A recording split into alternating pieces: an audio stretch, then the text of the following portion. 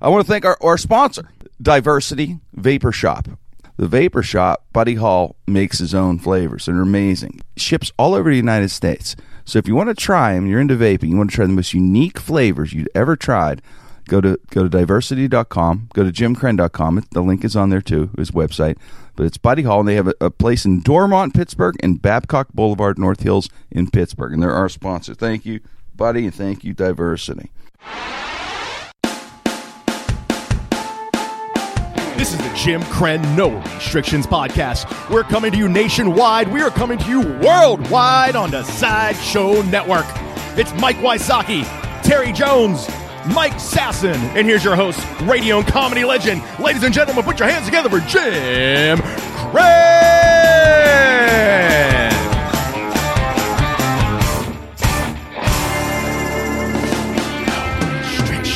Jim Krenn, No Restrictions on the Sideshow Network. Thank you very much for downloading and streaming. We really appreciate that. We're brought to you by Diversity and our friends at FanDuel at the Sideshow Network. And we have Josh Folio, our producer's back. We have Wayne Weil, Dave Settlemeyer, Frank Murgia. Josh was working on the show Banshee, which is one of my favorite shows. It's on Cinemax. I watch Banshee and I watch Strike Back. So Josh is back. And, of course, on Mike, we have Mike Wysocki, Mike Sasson, Terry Jones. And we are on Q92.9 FM in Pittsburgh, Q92.9 FM in Pittsburgh every morning from 6 a.m. to 9. And, of course, proud to be on our Sideshow Network. A lot to talk about on the show today. Of course, Stephen Colbert, as of today of this taping, Stephen Colbert has just debuted. It was last night. First show, and good reviews so far. Everybody's liking the show. I think the nerds are going to love him, right? He's got a nerd vibe. It's funny because Terry watched the entire show. Yeah. And we saw parts of it, but it was interesting that he is kind of, like Terry said earlier, the same character that he was on Comedy Central in a way. Yeah. Not terrible, just not political. Well, not being that guy. The thing, he was. It's not same personality. Him, same personality, because it's Stephen Colbert. Like, you know the voice, you know the look, and right. It's not much has changed outside of the fact that it's not political. Except when he was talking to Jeb Bush, like, he got really into that. You know, he turned back to that character. But it's more neutral, obviously. Yeah, it's more neutral. You know how we are on comedy. Off stage, we're different. On stage, we're over-exaggerated version of ourselves. And I feel like he's been that character for so long that no matter what, the delivery and everything is going to be the same. It's just going to be about different stuff. Great move on Jeb Bush's part, getting on the first show. Oh, yeah. And even though the Talk crowd about didn't publicity. really cheer for him. The crowd wasn't. Yeah, that's not his audience. But the thing the thing I always love is when comedians always will. That's their fallback. It's like, oh, it's a character. Because like I remember when Dice came out, like they always sat there and went, oh, it's a character. But then he came out. But that's the thing about Colbert. He's sitting there going like, oh, for the last 10 years, oh, if anybody dislikes it, oh, it's a character, oh, it's a character, oh, it's a character. Right, you could hide behind it. But now he can't do that anymore. No. Now he's like, no, it's Stephen Colbert. This is who I am. Because that was kind of a shield he had against criticism when someone said, hey, you did this. Like, oh, you don't have to understand. I'm doing Bill O'Reilly. Yeah, I'm doing Bill O'Reilly character. I'm being somebody special and different. But now he can't do that anymore. So it's kind of a weird vibe how he's going to work that out. I think he'll just become less opinionated. If you're an opinionated act, you're Bill O'Reilly. If you're not, you're an entertainer. I think it'll just be like Steve Colbert, like kind of sarcastic. You know what he is? He's a perfect choice, I think, for Letterman because his style is Letterman. It's biting. It's a bit sarcastic. Almost everyone's style is a little bit Letterman now. Everybody was influenced by him. You see it in Kimmel, you see it in Fallon, and you definitely see it in Colbert. Conan absolutely says Conan says it's basically a Letterman impersonation. Even in Jon Stewart, you see it. We all have a lineage of him, especially radio. If you're in radio, like we are, right? I mean, he's basically the guy that influenced the style, a certain style of humor. For a lot of people, everyone's got a little bit of. And if you're older, you have a little touch of Carson, Pryor. All these guys have influences. They're like artists. These comedians are like artists. And if you think about it, that whole genre, we talked about this before, started with the comedy club boom in the 80s. It went from the mountain comic thing to the observational kind of comics. So we all are influenced by it. The one thing that, it is really big for like the nerds, the hipsters. I think the nerdists are going to love it because the reason you'll like, I mean, like he had a Captain America shield and he made a joke. That's what the reference was. He made a joke where he said it's made out of vibranium, which isn't microwave safe. And so I start laughing. You got like, oh, see, I got it, and a lot of people get it. But I guess it's one of those things where even though he's 50, he's for some reason going to hit more of a younger demographic and have a cult following. From a younger group, I think. Exactly. Well, Terry, because of his references, and I think his joke writers, honestly, when you watch the show, it's also Comedy Central. His demo, T, you're right. Yeah. It's a funny thing you mentioned, Terry, because, I'm in my 50s. If you look at who's in her 50s, Conan O'Brien, Stephen Colbert, Jon Stewart. Yeah. And they say, oh, young. And you know what? You're right. Curb Your Enthusiasm. Larry David was in his 60s. That demo, because it's absolutely where they're focused at. You're right. They're. Let's put it this way. I shouldn't say. I don't think it's an age thing. You know what I think it is? I think it's guys that are comedically influential. If you could have influence with your comedy, if your comedy has influence, you will attract a younger demo, along with the older. But you'll attract a younger demo because you're influential. You say something that has some smarts to it. Young people will respect that, follow it, and comedically, if it's entertaining and influential, which is you got something powerful there. Now, he had always had that in the sense with that character with Colbert Report. Does he have it with his late thing? Yeah, maybe. I mean, probably will. I guess. There was some. I'm sorry. I think he's going to have a tough time dethroning Fallon because of that. Because it's funny because Fallon is only I think he's like 41 years old, but his comedy is geared towards more of like a middle ground. And I think that's why I think eventually it's going to be Fallon's going to be the consistent number one. Yeah. And then Kimmel and Colbert will fight for number two, but it'll be which one's niche audience is actually bigger than either one's niche audience. What were you going to say, Tara? I interrupted you. Oh, no, you're good. You have a good point when you bring that up. Now, when you talk about Fallon, let's really look at Fallon for a second, what Colbert is up against. Fallon has The Roots as his band, who is a mainstream, they were underground up into becoming a mainstream hip-hop band, which they're one of the hottest bands ever. Chappelle got them popular. They toured with Chappelle. So they're famous already off. Their fan base is going to watch Fallon. Fallon also has the lip-sync battles and things that are more geared towards, like, someone's grandma could watch it along with someone who's in their 20s. And I think Colbert... When you watch the show, you'll see what I mean.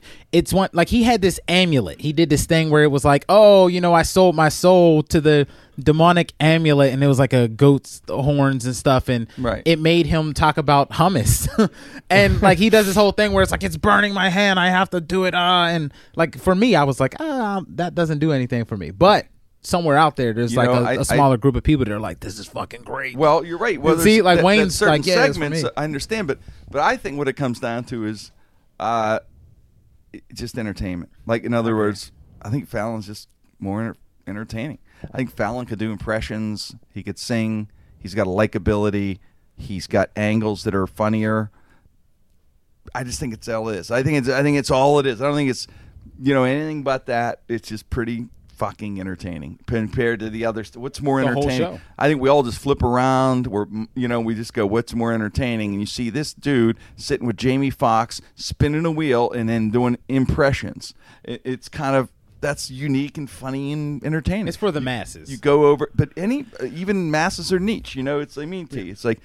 I think they're all trying to go for the masses, is what I'm saying. Yeah. They're just not as entertaining. Well, I mean, that's a unique thing to be able to do. But that was always the thing between Letterman and Leno, is that what it came down to is everyone said, oh, yeah, Leno might be more popular, but Letterman's actually better, and he's for the smart people and the more influential people, even though that in terms of actual getting the biggest ratings, Leno does it. So it was almost like a knock on Leno for years. Let's put it this way, guys. Let's not fall into that. That's the excuse. That's an excuse for bad ratings or whatever. That's a spin that they have to give. One guy's getting his ass kicked. Well, you better spin it. Well, this guy's maybe. It's a great point. Guess what? Leno's fucking funnier stand-up. I'm sorry. I grew up on Leno. I saw Leno do stand-up. People talk shit about his show. I really loved the Jay Leno show. Like I literally grew up on the skits and. Like he had the character that was the guy that would always pull out the axe, like the axe murder writer, and there was a skit where he had like some Italian mobster like shake up. So it was just like one of the greatest things I've ever seen. Leno coming out doing joke after joke, and then Letterman going maybe one word over and over and over, saying to Paul, peanut butter, peanut butter. Maybe that's just not fucking entertaining. Yeah. Maybe somebody's going, you know what? I'm flipping out. I'm going to see what else is on. And Leno's at least telling jokes. I mean, people can say they want, but maybe people are sitting there going, I don't know, laugh. I just want to hear the joke. I don't know. Maybe it's funny. Maybe it's not. This guy's at least trying. I flip back over, and this other guy's looking at Paul Shaffer going, peanut butter. And Paul's going, yeah, it's really amazing, Dave. What do you think, Mikey? Stand-up wise, yeah, Leno was one of the best of all. Show-wise. Show-wise. The show, the Colbert and the whole thing we were talking about. Show-wise, I like Letterman way better. I think he was just he was a better interviewer. He was smarter. He didn't kiss ass like Leno did. But stand-up-wise, completely I agree that Leno was one of the best stand-ups. Yeah. Now, maybe of all. But I agree with you in a sense, Mike, that there you go. I think you're backing up in a weird way.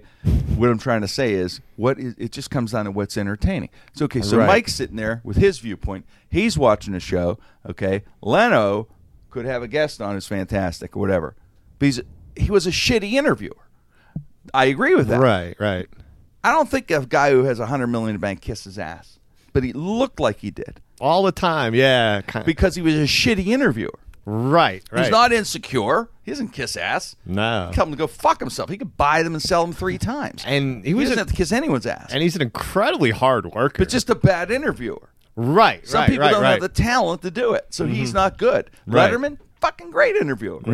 Kills the interview, right? Yeah. Leno, better monologue. So what do people do? They switch back and forth. Yeah. Because sometimes I would switch depending kind of sometimes on the guest. Yes. I think think it's what it comes down to. We analyze it. I think it's just all comes down to entertaining. And if somebody has higher ratings, I think they're more entertaining. Yeah. Like maybe Fallon, I don't know, maybe Colbert will have it. We don't know. He just started. He may end up with higher rating. We'll see if he's entertaining. But right now, Fallon's pretty entertaining. He's very talented all the way around. Jimmy Fallon, he's somebody he's got to be funny enough for us not to switch on. Like my nieces like him, and they're like 12. That's exactly what I'm 8 saying. years old. Well, because when you're a great entertainer, it doesn't matter. You can cross markets, and you shouldn't be penalized for that. In other words, some people go, he appeals to the Midwest. No, he's a fucking more entertaining than the other guy. But under that, if you sit there and look at that, like for instance, like an Arrested Development. Yeah. Which most people like the critics and people all that say, oh, one of the great shows, all this kind of stuff. It is. Never got great ratings. Right. Whereas like a Friends, which most people do not view as being one of the great comedies of all time. But Friends is more entertaining than Arrested Development. I watched Arrested Development. I'll go through long stretches where I don't laugh. It's really funny when it makes me laugh. I like it's a character niche. You know what it is, Mike? I think it's a character show. You like the characters. You buy into the characters. But you know what? Entertainment-wise, it's not that entertaining. It's funny when they hit the lines. Curb Your Enthusiasm, one of the favorite fucking shows in the world. Now, I think it gets pretty good ratings, actually. Because my mom even watches Curb, like you're saying. It crosses. In other words, to me, if it crosses demo, I think it's just because Curb is funny. Entertaining. It is great. Fucking funny. It's weird for Larry David that Seinfeld is the second best thing he's done, I think. It is. I Curb Your Enthusiasm. I think it's just better funny. over. Yeah, it is. It's just, what Curb did, and I've told this to Jimmy. What Curb did was it made people realize how much of a footprint he had on the Seinfeld show. Because when you start to watch, legitimized him. You're right. Because it sat It's a there. writer. When you sat there and looked at Curb, you're like, wait a minute. That voice, that kind of like dark little, voice that made Seinfeld. In my opinion, Seinfeld's the greatest sitcom of all time. It is. And the reason why was because of the darkness of Seinfeld. It's just entertaining. Yeah. I mean, I like George. I'm sorry, Mike. I keep saying it. No. But it's like, because I like George. I like, all the characters. And Jerry was kind of the, funny. Oh, it was a hilarious show. But the thing that I just loved about it was the fact that, at the end of the show, Newman will be driving down the street. His car will light on fire. And they don't show that he got out. No. He just, his car lit on fire. And I just love the fact that that's how they end the show. Yeah. I'm like, that's a really funny, dark way to end a very popular sitcom. Mm-hmm. So yeah, sick, demonic Mike Sasson sitting at home going, yeah, he's lit on fire. But yeah, I agree with you. I think Larry David definitely legit. You see it and you go, wow, man, he really must have wrote all that stuff. I think you're absolutely. That's funny that you bring that up because that reminds me of the whole Letterman, Leno. Now it's going to be Colbert, Fallon. whole thing is that, like you said, that each person individually has something that draws them to it. Like Jimmy keeps saying, hey, it's entertaining. And he's absolutely right. It's entertaining. And then for you, it's that, oh, man, that hits like a specific spot for me. And I think that's the cool thing about entertainment is that you can choose. And comedy is the same way as music. We each have a different genre. You know, I don't want to see hip hop before I see the Stones. Like you don't go to a Rolling Stones concert and you want to see 50 Cent open for them. It just doesn't match with that crowd. It's not going to happen. What? But if you go ahead and you have someone else in front of the Stones that's more of that genre, then it's perfectly fine. So I think it comes down to, you know, what you like. But as you said, if it's entertaining, it's entertaining. But that's one of the things that always bothers me, because other comics will always sit there and say, oh, Larry the Cable Guy or this Jeff Dunham, this guy's weak and blah, he uses puppet. And I'm sitting there going, he sells out arenas. Obviously, somebody finds him entertaining and funny, whereas they'll sit there and go, no, you got to watch this, you know, this New York comic who plays in basements in front of 7 people. That's the people you want to look at. And I'm like, I watch this guy and you'll just be like, he's smart. I get that he's got a little bit of a perspective, but to say that, you know, because he's more real or he's more dark and he's more edgy, that he's somehow better. I don't know. To me, that comes back to almost the crying cow type pretentiousness that we kind of make fun of on the show. That's annoying as shit too, because, you know, when you bring that up, you know, you're looking at that guy and you look at the Jeff Dunhams and you look at these guys. If they're not stealing jokes, who gives a shit?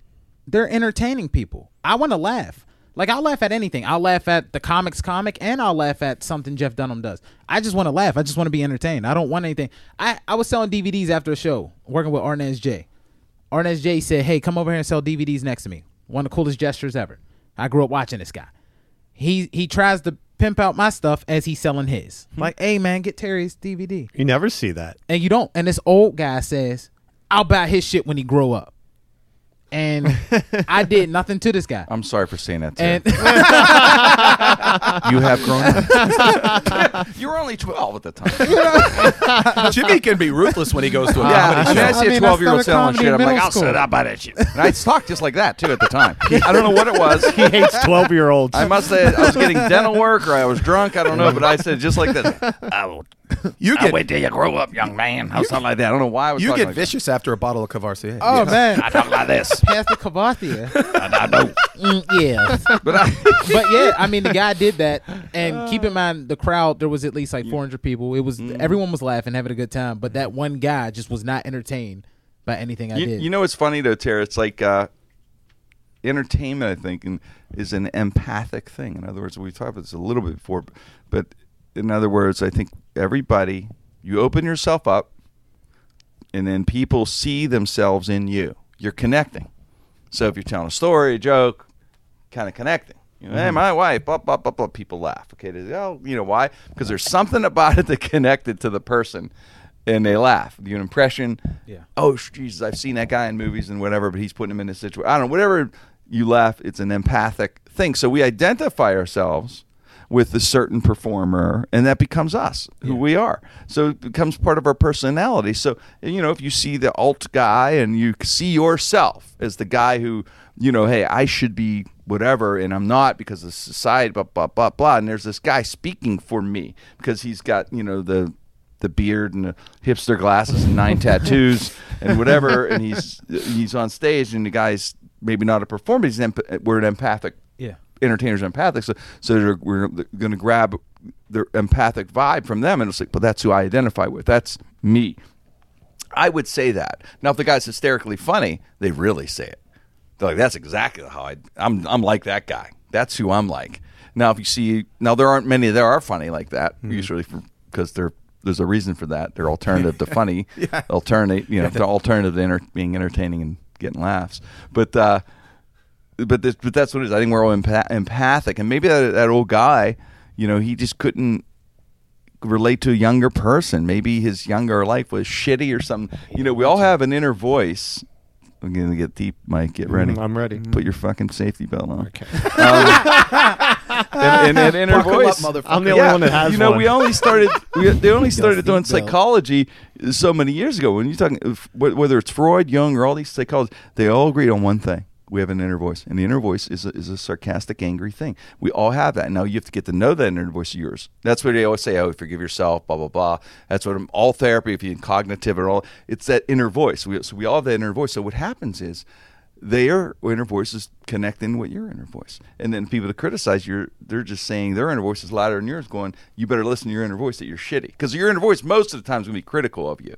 So that guy, for whatever reason, Terry, when he was younger, maybe his inner voice, I don't know, he's fucked up. He used to work shit through. In other words, it's not you. Yeah. We already know you're funny. But, come on. If you're getting laughs, you're getting laughs. That's why I say it always comes down to entertainment, because the other shit is all personal shit and figuring it out and why. We're all trying to figure out why when we don't know why. No one knows why. No one knows why you could think of jokes that another guy can't. No one knows why you can get up and make someone laugh 8 times a minute for an hour. No one has that fucking answer, but they have to try to make sense of it. So the only way you do it is you got to label it. Okay, this guy can only do Midwest. This guy's only this. No, really what it comes down to, that guy's just motherfucking funny. And that's it, because you really don't know why or where it comes from. Religious sense, personally, I believe in God. Maybe someone doesn't, that's fine. But or wherever, maybe call it spirit, earth, the trees, I don't know. But it comes from something. I think it comes from somewhere. It's a gift that you were given. That's all talent, to be an entertainer, no matter what that entertainment is. Someone could sing, that's a gift. I can't sing. Someone else might have the gift. It's a fucking unbelievable gift, some people, right? But I don't have it. I don't know where it comes from. Why can they sing and I can't? I can learn. I can even do the voice thing that they make, the technology. The auto-tune. Auto-tune. I still suck.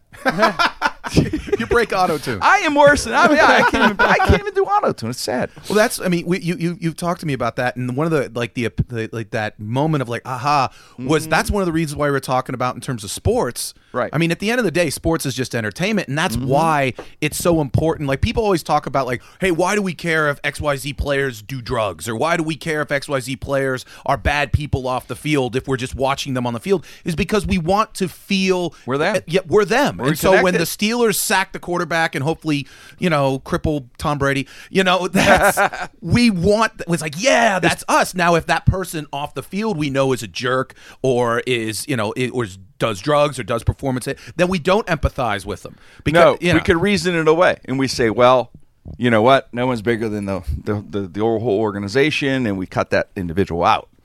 The reason Tim Tebow is so popular isn't because of his football abilities. No. According to Chip Kelly. No, but is right? Think about it. This guy sells out stadiums and shit to talk to because they empathize with him. They connect with him. That's me, and I'm, Christian Valley, whatever he's into, they're buying into. And I think that's, Mike, exactly what you're saying. Sports, that's why sports is huge. That's why football's huge. You don't see their faces. You really can empathize. You really can become them. Yeah. They really can, because you could put the face on them in a weird way. You don't see the person really that much in football. And then when you do, they're marketed and angled in a certain way for you to empathize with them. Oh, Peyton Manning. Oh, shucks. He's a regular guy who eats pizza. Yeah. Really? He makes $40 million a year. Last time he was Papa John's was when he was 12. Yeah. He was on a dare at a slumber party. Exactly. Yeah, like a fucking world-class athlete. You're giving me Papa John's and a Pepsi. Are you kidding me? That's true. Although I do love both of those products. That is true. Who doesn't love Papa John's and Pepsi? But that is true as far as empathizing with unless people. Coke wants to pay me. But with comedy, I think it's a little, how you brought up sports and everything and singing. We've seen American Idol and everything, but for whatever reason with comedy, everybody wants to be funny, even singers, even the guys that are in sports, because they all want to be funny. Gets you laid. There's something about that laugh that's like the best thing in the world. But with comedy, it's the only art form where you can actually go up to the person afterwards and tell them what you think. You will never get a chance to tell. You'll never get a chance to tell Mick Jagger, yo, you know what? You didn't play my favorite song tonight. Literally, after a comedy show, someone comes up to you and they'll say some bullshit. And they'll be like, hey, Wysocki, you were very funny, but that joke about kids, why what's funny, though, T, is at the level that when we're doing it now,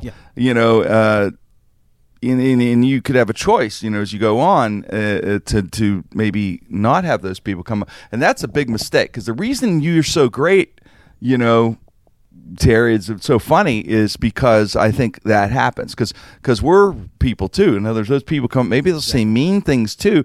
And know what happens? That mean thing that hurts comes out and vents out as a bit somewhere else. It comes out as a comedy bit. Maybe a month later, but Terry Jones will have a great comedy bit from that comment. Now, what happens is you notice some of the comedians may know who became huge, and all of a sudden they go out, they do their show, they're in a limo, and they're out. They don't even talk to the people. You know what? Within 6 months, you'll see their acts, and you'll start to see it falter. You'll start to see those guys not be as funny. And you go, what happened? Well, you cut yourself off from those people that are they're connecting from humanity. Because I saw Tracy Morgan. He's as big as he is. He's the only guy that big that I've ever seen get off the stage and walk in the middle of the crowd. And he literally thanks people funnier. As he's like, yo, thanks for coming out. Yo, you brought Mom Dukes. That's what I love, yo. Mom Dukes here. Yeah, you get the comments, whether it's good, bad, or whatever. But the only thing is you got to make sure. The only thing is you can never. I don't believe any criticism is good. I don't think any criticism. I can't name one time any criticism helped me. And I know people. The cliche is you're going to it's good to get your criticism and it helps you. No, that's bullshit. Because I like to know one time a critic has helped you. Is there any criticism you could ever say that helped my career, that helped my life, career, anything? Well, there's a difference between coaching and criticism. That's right. That's what I'm saying. Coaching is suggestion. That people that care about you have done it and say, hey, this is what I think should happen. That's not. When you hear criticism, that you ever walk away from someone who says that and say they criticized me? No. I walk away from those people and say they helped me. Yeah. Now, critics though, when you look at the criticism, I'm saying there is none that can help you. And now that is not my philosophy. I learned that's something I followed from a guy who just passed away, Dr. Wayne Dyer. He does a whole thing about following you should never listen to he calls it the tribe, your family, your friends. Never listen to the tribe because of that whole deal about the inner voices. You got to come to terms with your own thing and learn your own thing. Because really, are we dumb enough to really? Are we really that blind? Like, where's performers? We get emails and shit, right from I don't like the show, I don't like this, I don't like that. I respect that. I'll read the email, but if you're really truly a listener, really truly, you'll give me a suggestion. Hey, Jim, I don't like when you do this impression. I'd rather you do that.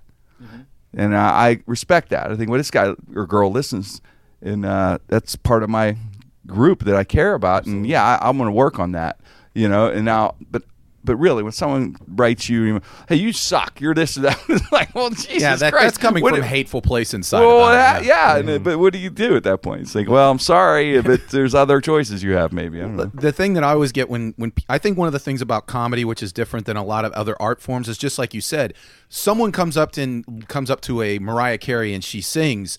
That's such a far distant, amazing talent that people view as, wow, I've tried to sing and I can't, so the fact that you can is great. But the thing is, 2 lines of work everybody thinks they can do because they've done them. Either 1, comedy because they've made people laugh, or 2, something in the sex industry. They think they can strip. They think they can be in porno. I could be a porn star. Yeah, because, obviously you've been naked. I know I could be a porn star.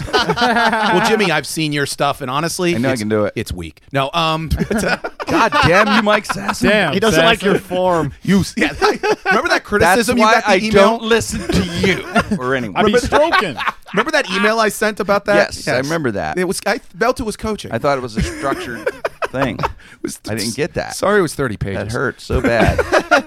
It's weird with like the hate mail too, because it's not like someone is happy with their job and they have a good relationship with their wife. They're playing with their kids. Like, hey kids, we're gonna go out to a picnic, but first I got to write a letter and tell Michael Wysocki that he fucking sucks. And then I'm gonna be out, I wish play he with were, my kids. Yeah, I and wish watch he were them grow up. Yeah, I wish Mike was someone else. Yeah, I know. It's not like you're coming from a happy place or anything. It's coming from their inner some critic. Lonely, fox sitting in a basement somewhere, just hating their life and then taking it out on someone else. Well, that's the funny thing, because you'll hear people say, well, you should look at these criticisms as being, it'll help you analyze yourself. No, it doesn't, because what that is, Mike, that to me, the guy who's criticizing the Mike Wysocki socks is just some egotistical prick saying his inner voice is louder than yours and saying, hey man, I'm better than listen to your inner voice. Let's scream at you together. You suck.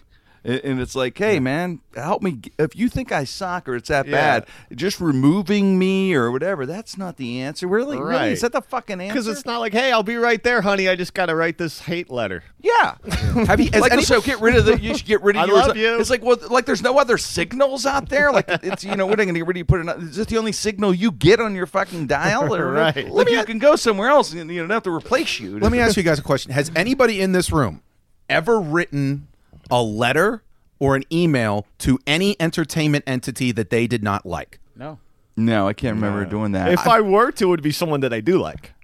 But not someone. Yeah. If I don't like them, I keep it moving. But I've never sat there and said, I hate this TV show. How can you have it on the air? If I don't like it, I just don't listen to it and I just forget about it. And because I'll go, people will agree with me and it'll go away. Yeah. I mean, I don't disrespect that. I just don't listen to it. You know what I mean? I agree. I just pray for those people, really, because I think, Jesus, if you're in a mood where you're that, like you said, Mike, having that kind of a fucked up day where you're writing someone, I just say, you know what? That's just tough. Because I'm getting nothing out of that shit. There's no way you can get anything out of that. You really can't. I can't unless if there's no one could ever point that out to me. Too. I like the one person to say, all right, what can I get out of that?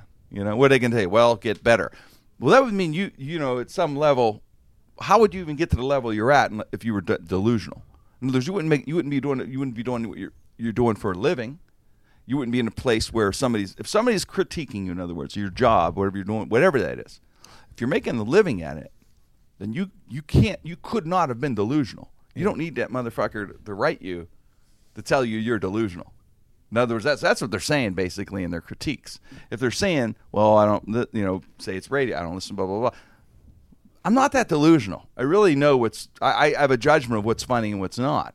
Yeah. I know when I'm not funny. I know when I am. I know when it's, I got a pretty decent handle on that. We all do, I think, in a sense. I mean, because that's what they're saying. They're saying, hey, your inner voice is fucking delusional. The worst is that guy, but actually at a live show. I just had an incident where a dude rolled up on me while I was performing on stage. And it's the weirdest thing ever. I mean, I didn't tell the story. I gotta go for you though. T. Oh no, you're good. I've had a lot. You want to tell yours first? No, well, you tell yours first. Okay. So this is what happened. I get booked. This guy hits me up. I say contact Talent Network to do the booking. They do it. Everything's right. The dude puts in the deposit. He does everything right. I'm like, okay. He has money for me in an envelope. I'm like, okay, it's going to be legit. So he has music and DJs and has a comic before all that and then says he wants me to close the show, which doesn't make sense.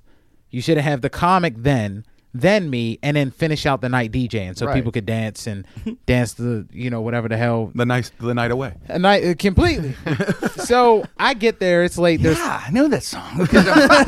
Damn it. But I get there, there's a delay on the tunnels and everything that was here. I get there a little late. I come in. Did not know it was a hood event, okay? My grandma shows up. My grandma's there. Okay? Your grandma was there? Grandma Ice Cream was there. Because she was like, I got to see my baby. You grandma? Oh, did I meet Grandma? You met Grammy. That's her? Yeah, you met Grandma Ice Cream. She's great all over you. Good lady. And so she came to the show. She's sweet. And I come in and I didn't realize it was a hood show, okay? So I'm like, fuck, one of these again. And, everyone's dancing in suits to Zap Roger, Bounce to the Ounce. And it's in the Eagles Club. Did we call Grandma Ice Cream? Would you say Ice Cream? Grandma Ice Cream. That's what. That's her nickname. Me as Grammy. Grandma Ice Cream. Grammy. Grammy. That's what I said. All right. Grammy has to come to one of our shows. I didn't know she comes out to the shows. Yeah. Well, Grammy. This is her first time actually seeing me on outside of like the things that we did, like TV and radio and stuff. Like she never got to see me do stand-up. She saw you and I when I on the TV stuff. Yeah, TV Pittsburgh stuff we did. Stuff. Yeah, Pittsburgh Today. Cool. And all that stuff. Yeah. So she's there. I'm like, this is gonna be weird. These people are dancing. They're like, why the hell you turn the music off? They're like, the man of the hour comes. So they're like, we're going to bring him up. Terry Young, ladies and gentlemen. Terry Young. Okay? So I'm like, all right. I was like, they don't even know who they booked. I make jokes about the whole me looking like Michael Vick, whatever. It works out. They're laughing. I'm like, I'm going to have to rip on people for 30 minutes. It's one of those rooms. Mm-hmm. Okay. So I'm going down the aisle just ripping on people. There's this guy. He had a white suit on and he stood up and started dancing. And someone said, he's casket sharp. And I was like, no, he already been to heaven with that suit because he's dead. That suit's all white. He's stepping in the name of love with Jesus. And they're laughing and everything's going good. So I tell this story about what happened to me at a funeral because I find some things at funerals funny. And I've laughed and I tell this bit. So this guy goes, I've been to a funeral, and he was giving me shit the whole night. Okay. And I go, what funeral? He said, I went to a comedian's funeral. He's like, comedian died. I said, who? He said, you. Okay. Oh my God. Crowd goes, Terry Young? Oh, Terry Young. So why would you say that to Terry Young? Take that, Terry Young. I'll be honest with you. I'll be honest with you. Terry Young, weak. Terry Young. So Yeah, I don't like Terry Young. Don't you ever say that about Terry Young. That's a nice young man. so Terry Jones, But you'll never buy his stuff until he grows. You should have Terry said Young need to be Terry grown. yes. Then I You get should have it. just said yes. Come on now. Terry could have just said, I agree. Terry Young's like Terry that. Young turns into Terry grown man. Bruh, Terry it- Jones, hysterical. I had Oh, to yeah, do. Jones is strong. they That booked- is the most amazing route to take to heckle somebody. Bruh, that is the most creative heckle in the world. Yeah, you It had to was give him that. very That is creative. that is a guy committed to heckling. Oh yeah, because it was late at night. They were getting tired. Everything was going good. They were laughing. They're having a good time. That is this also dude an wants to be an asshole, asshole. by the way. So what happens is he goes, I said, motherfucker, I never die. Okay, at this point, because I'm like, fuck these people. Okay, I'm gonna do what the fuck I want. And then someone goes, yeah, get him. So this guy had a pink outfit on, pink hat, pink shirt, some tan shorts, and pink shoes. Now I see the I inner anger. go, okay, well, this guy, I'm talking about his peach outfit and stuff. My coffee. Oh, hell. Spilled my coffee. Jimmy spilled his coffee. Sorry, good. Sorry. You good? yeah, I'm good. Go ahead. So, Just coffee. so while this is going on, he stands up. Somebody says, get him, Rob. I said, motherfucker, nobody ever gets me. I said, you can sit your ass down and shut up, right? Laughing. He comes up. Dude walks up Wait, to the me. guy with the pink on? The guy with the pink comes up to me. So I'm like, at this point in time, I'm either going to have to hit this guy You're not going to be. Yeah, you don't want to hit or a guy I'm with going to pink. have to say something. Yeah. Because if I hit him, then it's Jimmy You hit him. Cren's, Jimmy Crenn morning show. Yes, guy. Terry Jones. Terry Best Jones. friend. You know Terry what, Young though? hits. I got a guy. feeling you hit that guy in the pink, he's going to go, do it again. Yeah. Go ahead. Just So- call me love bitch this time, but go ahead and do it. So it's an awkward situation because you don't know if this dude's tired of you like ripping on him and he feels embarrassed, Right. or if he's going to come up. So he played it God. cool. Yeah. I read it and I said, you got one shot. He tells a joke. He says, you're dressed in black jeans and this, and I don't know if you want to go to the club or the church. Wait, he told the joke. This guy. He told that joke. Okay. And nobody laughed at it. Oh, I was about to use Instantly that. died. The day that guy in the pink died. And I said, That's a song. you from the should have 70s. said, and then I go, you should have said no homo before you put on your whole outfit. And instantly That was it. kills the room. And I dropped the mic and it shatters. The mic shattered? End The of show. mic shatters. End of show. You got to close on the Greatest thing ever. I love that story. And Terry Jones was see? born. And Terry, Then Terry yes. Young Terry made his name. Young. Yes, and the whole guy Grew said, to Terry that's a Jones. good young man right there. then after the show, he like, hey, that boy good. Terry Young. He's That's funny. He's all right there, Terry. Shucky Young. ducky quack quack. Oh, it was the worst gig ever. It was horrible. Not Wow. the worst. I've been My the worst. story but. sucks next to that. Jesus Christ. I'm not going to tell. I'm ashamed. Now, Embellish mine it. was this stupid. I was just with heckling. I did this bit on the radio. It was a Trivial Pursuit bit with these characters. And then I did it on stand-up. And the guy came up to me, old guy, accused me of stealing from the guy on the radio. It was me. And I couldn't get it through to him. I'm like, no, I did that. Don't you tell me. I know what you did. You stole from the guy on the radio. No, the Trivial Pursuit. That's what he did. The Trivial. He had the guy and the thing and the Trivial. Word for word. I go, I did that on the radio. That was me. Who do you think you are? Like, Jesus Christ. That is awesome. Yes. That's better than my story. You stole from Jimmy You Young. stole from yourself. Stole from Terry Young. That's Jimmy Young. Oh God! Well, I'm excited about football. Of course, the Steelers and Patriots. We got to talk a little about stealing because of Bill Belichick. Mr. Excitement, do your job. And of course, the fantasy football. We have our fantasy teams ready to kick off, and I'm FanDuel, which I love. FanDuel. Talk about it is the first week here. Players, you get to pick all your players. You have a cap on FanDuel, and you put your amount in. You log your amount, and by the way, if you get a special offer for new users, for every dollar you deposit, FanDuel will match it with up to $200 that gets earned as you play. It's a bonus of up to $200. The offer is good for the first 50 people that use my code KRENN, KRENN, today. First 50. Don't forget to use the code KRENN. It's FanDuel.com. Every day is a new season. That's what they always say. Every day is a new season. That is FanDuel.com. And sign up today. I love to be able to do that. After you win or lose, you can move on to the next game, next team. Of course, my thing is the NFL. I know you guys love the NFL too. They're paying out over $75 million a week this football season. $75 million a week. FanDuel's the leader in 1 week fantasy football with more winners and more payouts than any other site. Building a team is easy. You pick your players. You stay under the salary cap, as I said, sit back on Sunday, watch your team win. Entry fees, they start at $1. $1, anyone can play. I really enjoy it. It's a lot of fun for football fanatics. It's great. Let me know how your squad is doing. Let me know how you're doing on FanDuel. At Jim Krenn. Tweet me at Jim Krenn. Let me know how your fantasy team is. Let me know how your FanDuel team is doing. Go to FanDuel.com. Once again, click on the microphone in the upper right-hand corner. Use my code KRENN, KRENN. Sign up today at FanDuel.com. Just want to make sure to tell everybody that, because it is such a fun thing, man, awesome. Doing FanDuel. Really, if you're a fanatic, like I said, we're ready for our fantasy teams now. I'm going to start spying on other people's fantasy teams. I like that. Yeah, that's it. Spygate with Wysocki. You're going to go into their houses and look through their garbage and stuff like that? Yes. Yeah. He did that. That's how he started. Who did he use last week? Yeah. Sending people through trash and having people like infiltrate the other team's locker rooms and stealing game plans. Do you think, and we all played at some lower you guys played at higher levels than me, but I just remember playing ball that I just can't imagine, like if a receiver runs a route, he runs a route. I don't know if that makes that much difference, some of the things that they're saying. I do. The plays maybe if they actually knew the plays, yes. If you knew the first 10 plays sequences, yes. But if, Bill Walsh and those guys would do that, they started that designing, having the first 10 plays as you start. Every disciple of Walsh does that. So I guess if you knew the plays, the funniest thing is, like, when you read anything about Vince Lombardi in the Packers, that's why I think people still love him today, his philosophies and things you read about Lombardi, because, like, the Packer sweep and stuff, he didn't give a shit if you knew. Oh, of course He'd tell the players that, too. I don't give a shit. Execute the fucking play.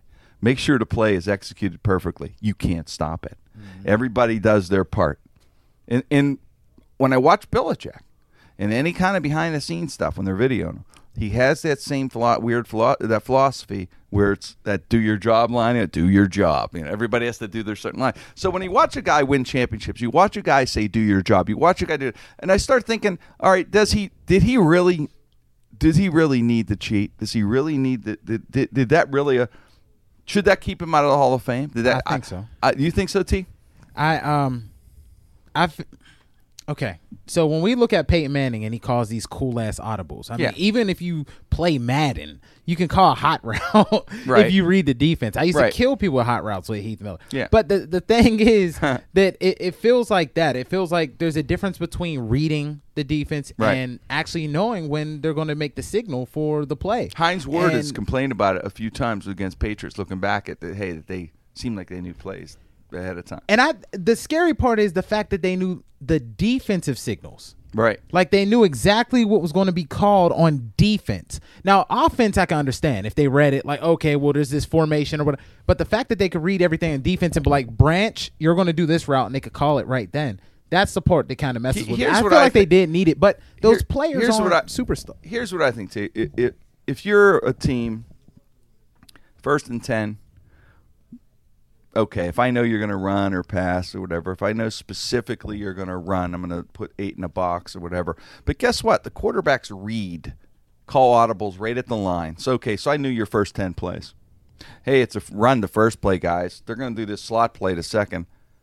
There are 100 plays they're going to change to, first off. As soon as I see 8 men in a box, I'm up in the line. I go blue 58 or whatever. I'm going to hit my back on or whatever. I'm going to hit a slant. I already got the play audibled out. Now, that's my point. My point is, when the players at the sophisticated level that they're on, I don't believe that it made that much. I don't even know if that's. First off, we have to see if maybe there is proof. I don't know if these teams do this stuff. But the point I'm making is how much. Maybe it's psychological help for them. Maybe psychologically, but I think any quarterback could read that and just call a line. I mean, if I know your play, Mikey, there are 6 different plays I can go to. If I know your receiver's going to go, hey, we're going to this is the hot receiver. This guy's doing a V out and in or whatever. Guess what? If I'm a quarterback, he's covered because the guy knew the play, he found it in a dumpster. Guess what? I'm taking my secondary and 3rd and 4th route. Then you better be a great quarterback. If you're a great quarterback, you could read that. Your whole game, not just the first few plays that you found out about. You got to be able to read it the whole game. But so you could say, I could hit the 3rd receiver. I'm the best fucking quarterback in the league. That's what Brady and guys like Ben, Brady, Peyton, they could hit their 3rd and 4th receiver. That's their vision. A guy's covered first. He's the 2nd read, 3rd read, 4th read. If you could read 4 reads in a second or 2, you're a great fucking quarterback. Well, here's the thing, though. But the NFL is such it's the most competitive league in all of sports. And if you look at, statistically speaking, like something ridiculous, like 80% of the games are decided within 1 touchdown. Right. And so if you're talking about 1 play or 2 plays that you have a little bit of an maybe inkling on. Maybe it's a run. Well, I don't know. But like you talk about that situation where you sit there, okay, hey, first, but the problem is you don't think that, okay, if Belichick, because Belichick always his famous thing is Belichick's going to take away your first option.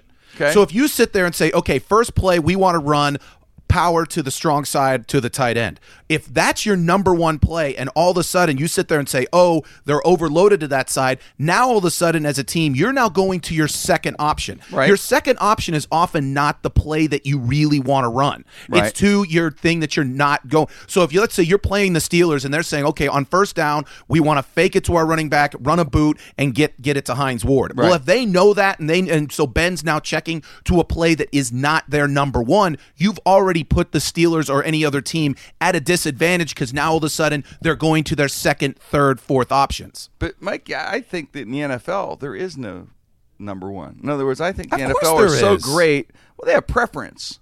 Every But team I has still strengths, think though, Jimmy. They do, but I also think that if a receiver's covered, whether they don't know the play, and you have to have the ability to read it and get to the secondary receiver. You know, if a guy's double teamed, he's a number 1 receiver, you got to be able to see the second receiver. You got to be able to call the audible. You got to be able to hit the back out of the backfield. You know what I mean, Mike? Because I understand, but they're at such an elite level. I don't believe the secondary receiver. You know, what are you going to do? Double the first guy? You're stopping the play. You're going to double blitz. If he blitzes or whatever, he's going to call. But Jimmy, if somebody runs a 4-5, yes, and this guy runs a 4-4. Okay. Who's faster? The guy who runs a 4-4. Mike, it's help an me on this. advantage. This is math. I think it's the 4-4. He did not the tell me 4-4 there was guy. going to be math. Yeah. It's Yes. bullshit. That's Go right. ahead. 4's lower than 5. There you go. Thanks, Boom. guys. Thank you. Go. That's Terry, coaching, help not me out. criticism. Please jump in here.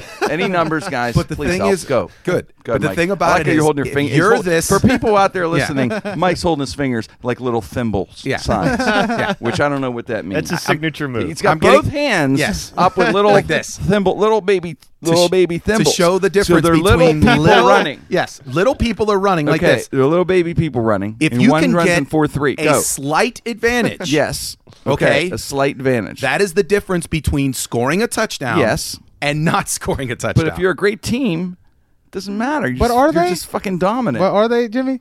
Do Well- you like? All right, just from everyone I here think- who has watched great teams over Yeah, okay. the years and years. You look at the Cowboys that won all these Super Bowls. You look at our Steelers. You look at these great teams that had great, phenomenal players. Whenever I think of the Patriots, I don't think of superstar players. I don't see standout guys. Vrabel was cut from us like 12 times, and then he became a super. It's just nothing I think seems Brady right. is Nothing seems right about that program. I think Brady is a great player. I think Lawyer Malloy and Ty Law. I think they were all great players during those eras. Well, I think Teddy Bruschi was a good linebacker. I think they had some players, and Seahawks was I good. think if you put these, Junior when he played that year or two, and Corey Dillon, I think they won a Super Bowl with him at running back. I'm just, but look at the years they really won. Randy Moss, they didn't win the Super Bowl. They almost did with Moss. He scored the touchdown. Yeah. I went 16-0 with them, I think. They went undefeated, and they broke records. I'm just saying, when 18, you had players like Moss. Declining playoffs, they went 18-1. When you had players like Moss, you're right. Now, think about this. When these teams, when the Patriots won the championship, it's who, and we always say this, guys, who could win in the playoffs? Who could win under the gun when things are happening? And that's what made Brady great, because those teams, I don't know if their records were the best records in the world whenever they won their Super Bowls, but guess what? When the playoffs came, they were able to show up and play, and it comes down to players, I think. LT was LT. Watch Lawrence Taylor. I don't give a shit if he knew the player or not. He was dominant. J.J. Watt, I don't care if they know what he's going to do or not. Those are dominant. But let me ask you, and I apologize, but Jimmy, think about the last play in the Super Bowl that decided everything. Okay. Seahawks are on the 1 yard line. Okay. That phenomenal play that DB made, where he basically burst through and made a great read and got that interception. What if, because of the reason why he knew that play was coming, is because that someone got a play sheet and said, okay, when they go to this formation and they run this, don't worry, they're not going to run a double move. Don't worry about anything. Go straight ahead, because this is what the play is going to be. They could have knew, this is like blue 47 or whatever, and they know that's a short pass. They could have jumped on it. Because the Patriots have won all 4 of their Super Bowls by 3 points or less. Yes. No, all those games are close games, and that little tiny bit of edge. That's a funny. I mean, you still got to make the plays and everything. I mean, you still got to make the interception. But if that guy was that dominant, because he made it everyone's going an amazing play. What if that amazing play was done because the coach goes, okay, we know when they do this, don't worry about anything else. Go forward. It's going to be that slant play. You know what just died right here? My theory. This is at a funeral and a casket, and you weren't wearing pink. That's awesome. The white suit. Jimmy Young's theory. Shot down like a fucking bird. So spill my coffee. Nothing going from here. But well, I'll tell you what. Pete Carroll sure didn't know that play was going to be. I'll tell you what. I mean, that is a ballsy thing. Because everybody, I don't know why. How do you know Marshawn Lynch wasn't going to get the ball in that play? I agree with you're saying, but come on. I would be, if I was coaching, I'd be like, listen. If I was Bill Belichick, I'd be like, look, I know we found that dumpster, the pass play. But they're running that fucking ball to Marshawn Lynch. They can't be that dumb. They can't be that. Yeah, I don't trust our cheating. They can't be that dumb. At that point, I don't trust our cheating. I saw we 9 need videos. Trash diggers. We need new ones. Yes, I know. I saw a video of them throwing that slant. But I am going with beast mode.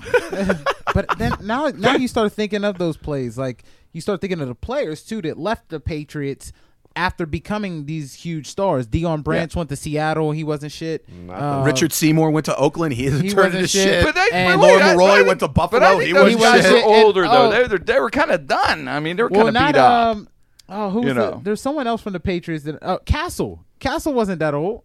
No, but here's the thing, though, T. Does that mean that the fucking system was better? Because think about it. The system. But that's what I'm saying. Is the system better? They have a good system. Was the system better? The Castle. But what is the system? What is the system? Was it like swagger jacking defenses and just throwing Essentially, basically, Bill Belichick is the biggest play gazer is what's coming down to in the history. Yeah, that's a Madden term. Maybe he's just the one that got caught. I understand it. I think that, like, through the history, though, I remember the Raiders, you used to hear about this, the Vaseline and the jerseys and all that stuff, and you hear different things about players doing this and, trying to get an edge and all that stuff. But I always like to believe it comes down to the players in the game. I still think it just comes down to the players on the field and making plays when they're great athletes. And in other words, I still can't imagine the Patriots not being looked at as a championship team because of this. I can't see it. I mean, they're still championship team. And this is why Roger The Steelers are a championship team no matter what. They could say remember they said about the steroids in the 70s? Well, others were doing it too. In other words, there's always guys and teams going for advantages and stuff. Mm-hmm. Are they the only ones that did? I don't know. I'm not saying that's good or anything, but I'm just saying I just can't say that they're sock. Wasn't illegal back then. I can't say it wasn't illegal. It wasn't. And also, here's the thing about that argument that I always blow up people, because when you go up to New England, that's their thing. Right. An NFL football team is made up of 53 individuals from all over the country that all went to different universities that all go home during the offseason. You're meaning to tell me for 10 years they all had this secret ointment, this secret injection that made them super strong, and they told no one? Like, exactly. But here's the thing, though. What is the same thing with the cheating thing? It's like, I'm supposed to believe that the Patriots would never have won. In other words, that's the way they won. They won everything because of 4 Super Bowls. Because of that. It's hard for me to buy into Have the Browns been cheating, but just not very good at it? That's just it. That's what I'm saying. If it came down to that, you mean it's something you can't get good spies or people that can cheat better or something? If that's what it comes down to. If it came down to, is he just the best cheater in the world? No one else is that good? Well, the Browns are just stupid. They send people to check garbage at like places where the team didn't stay. But can't you just? They're in the fucking back of a TGI Fridays. If it really got down to cheating, if it really got down to what we're saying, couldn't they hire people to do that? Wouldn't there be a whole service out there for all the other? And why aren't all the other teams doing it? Because I don't know. Like, there's no service out there like going, hey, look, guys, these guys won 4 Super Bowls, and let's get better spies. Just a combination of good coaching and good cheating. You're absolutely right. He runs it like a well-oiled machine. Yeah, it's just like everything that they do is off the ball. That is a dangerous combination. It good is coaching, good players, and good cheating. I know. I just think it comes down to just play and coaching, and which is why Roger Goodell fought like hell. I think people do to keep this under wraps. I think people do things to get an edge in things like, and they do. I'm sure all these crazy things, but I don't know. So man. It's hard for me to buy into any pro athlete and pro great team.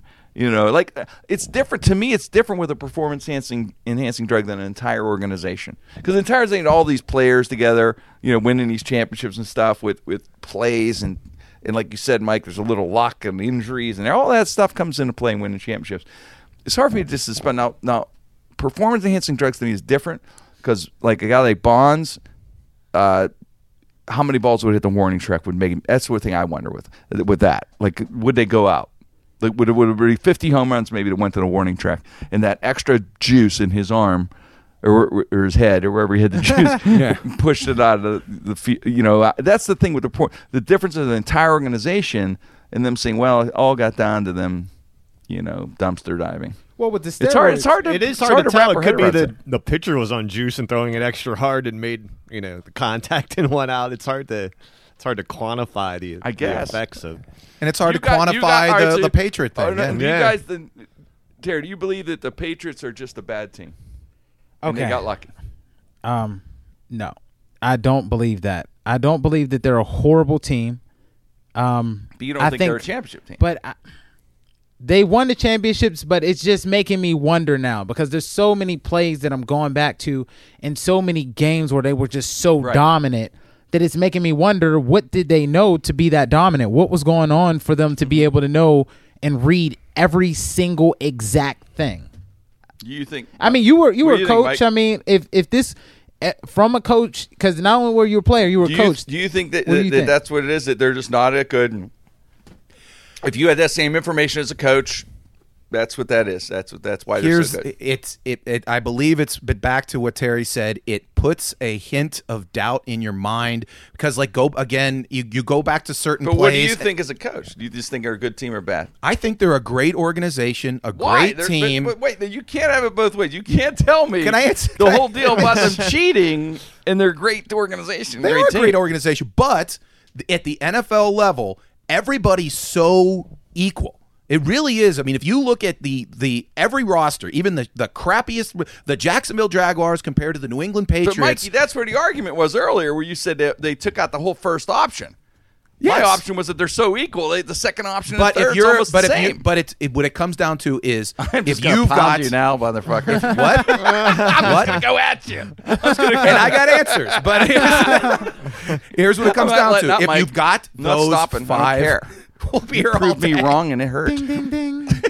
My inner child just screamed at me. You know what, Mike? I'm gonna email you. I'm gonna email you right after this. Send them a nasty tweet. Send me a nasty tweet. Tell me how much I'm bad I suck. Can I do that? Is that all right, Mike? That'd be great if Jim Craig sent me shit. I'm gonna email Mike Sasson and say I'm mad. Like, I'm mad at you. It comes down to it's so tight. Give my name, but you'll know it's me. It's so tight. We know it's you. It's so tight that if one play here, one play there, it can make a difference. One play can. Yes. But do you think the cheating is a big, like, as far as them? Huge deal. Do you think they cheated, Mike, to win those championships? You think that's what my what I'm trying to say? Terry says yes, right? T, do you think they cheated to win those championships? Does it taint you as far as like I just like these words taint? Does it taint you to your thought toward, like you said, there's a doubt now, but would you vote them as like, hey, they're one of the great teams now? Their taintness is really high at this point. Bro, there's heavy taint. It's a nice high taint. It's insane amount of taint. I showed y'all a video of Romo. But you had, all right, let me. Tony Romo kicked the ball into the first play or to the first down. Let's make this broader. Give me the top 3 teams in the NFL. All time or this year? This year. Last 3 years. Last 5 years. You got to say Patriots are one of them. Okay, Seahawks. Really? Okay. But why do we say the Patriots are one of them? Patriots are the only ones that have all this stuff going on, but that makes them one of them. So you're saying that if they could dumpster dive and all that makes them one of them. They're the only ones that can do this. Again, that's what the confusing thing with me is. Like, let me ask you this question. Okay, so let's say the Nixon administration. Okay, they were doing all of this stuff, and they had the enemies list and all this kind of stuff. They didn't have to do it. Okay. Just like Belichick didn't have to do it. You sit there and you look at them and go, were they the only organization, were they the only administration that did all this stuff? Now, they say, to different degrees, other ones did, Kennedy, blah, blah, blah, and all this kind of stuff. But they did it to such an extreme that ultimately you could sit there and say, were they the only ones? No, but I believe they did it to a different extreme. And they were 62 points up or something on that. In other words. My man, Deep Throat. Yeah, Nixon didn't have to do it. He was crushing. Belichick is Nixon. The polls were beyond belief. It was the same thing. What I'm saying is trivial. In other words, so do you look at that as like saying, well, that's what I'm saying. It's like I don't know if that even counts as far as the dumpster diving thing, because I'm looking at anyone I talk to say who's the top 3 teams in the last 10 years or whatever. Patriots are going to have to be in the top 3 or 4. Steelers, Patriots, Seattle, right, or whatever. But we say the Patriots because of this stuff, but we didn't know this much. Like, and you'd have to knock them out of those top though. Because you'd have to say, well, they did that because they got in the dumpsters and they got the first 10 plays, and there's no way they're the top 3, so they couldn't be in it. What did you think of the hit list then? Remember when the Saints Peyton Manning? When the Saints did that. When the Saints that's the pizza list. Yeah. Sean Payton. When I think of the pizza list, it was delicious. Well, that was different. The hit list. The hit list, I understood. We all played football. I mean, there's a fantasy where people don't believe football's violent and they don't think it's a business, but it is violent, and I don't think it was right. So what?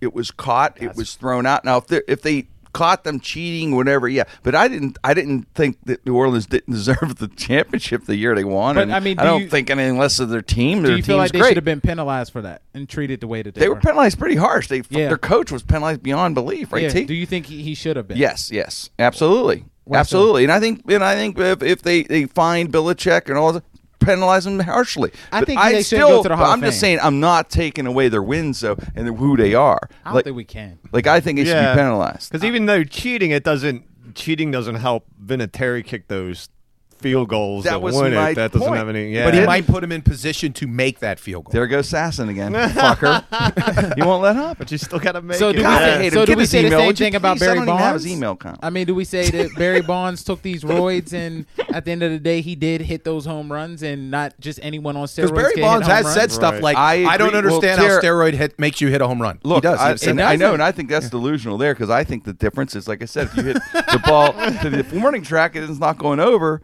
If you took those steroids, maybe you could hit it over the wall, 50 home runs. So I keep going to that point, but I like Barry. I think Barry Bonds is one of the great players of all time. I saw him play when he was 175, 185 pounds here in Pittsburgh. One of the best of all time. That's the sadness. That's the sad. Just going back to my whole point. I don't say they shouldn't penalize these people. I'm not saying it's immoral. It is immoral, or not immoral. It is. I'm saying is trivial. I believe Barry Bonds would have been an MVP, Hall of Fame, first ballot guy if he didn't take one steroid. He's that fucking He was talented. almost in the Hall of Fame before he took. He would have been. He'd have been Ken Griffey Jr. And I believe that that Belichick and the Patriots have been a strong organization, whether they did the dumpster diving stuff and all the other things. So that was I just think they're just fucking good. I think Brady's makes plays and whatever. And I think our Steelers and the Patriots and probably the last 12, 15 years, probably two best teams, right? Organization, I think. That's the thing, the doubt. It's the doubt. That's what throws you in. Once again, Sassen's killing me. we have died. We have died.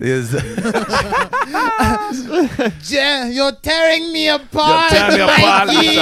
We recommend that was our Tommy Mizzou. Was it Mizzou? Wasu? He's my hero. We recommend the movie The Room, by the way. It's our movie pick of the week. It'll be our movie pick of every week. Oh, God. Hey, man. It was a fun show, guys. I appreciate it. That was a lot of fun. Hey, everyone enjoy the kickoff of the football season and everything, and continue the debate. Take my side. Don't take Sassen. Terry agreed with me. Terry agreed with you. I'm stuck in the middle, bro. Just because Terry agreed and Mike. Yeah, Terry and Mike were more neutral, I think. I've been neutral this whole time. I think he's more neutral. And I think Sassen's wrong, but who cares? Yeah, right? It's just a little inner voice. I'll write him a hate mail letter later. Yeah. Let me not say fuck the Patriots before I get a fucking inbox like I did before. Oh, God. Why not fuck the Patriots? If I say fuck the Patriots, someone's going to be like, what you mean? Fuck us. They always send me messages. Oh, go Steelers, man. We want to kick their asses. Hell yes. And good luck to all your teams out there, wherever city you're in.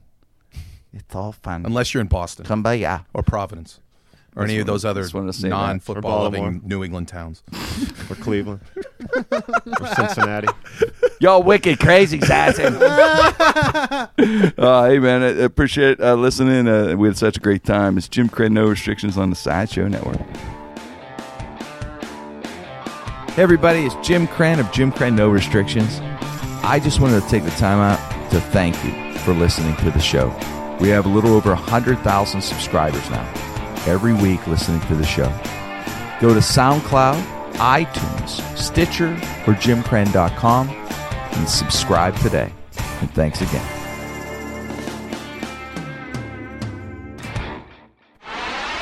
If your business, whether large or small, is in need of commercial collections, choose Primecore Group. Primecore Group is a Pittsburgh-based corporate collections agency. Now, if your business is owed money, Primecore Group is there to help you. On a contingency basis only, Primecore Group will recover what is owed to you in a professional and trusted manner. Contact Primecore Group today by going to primecoregroup.com.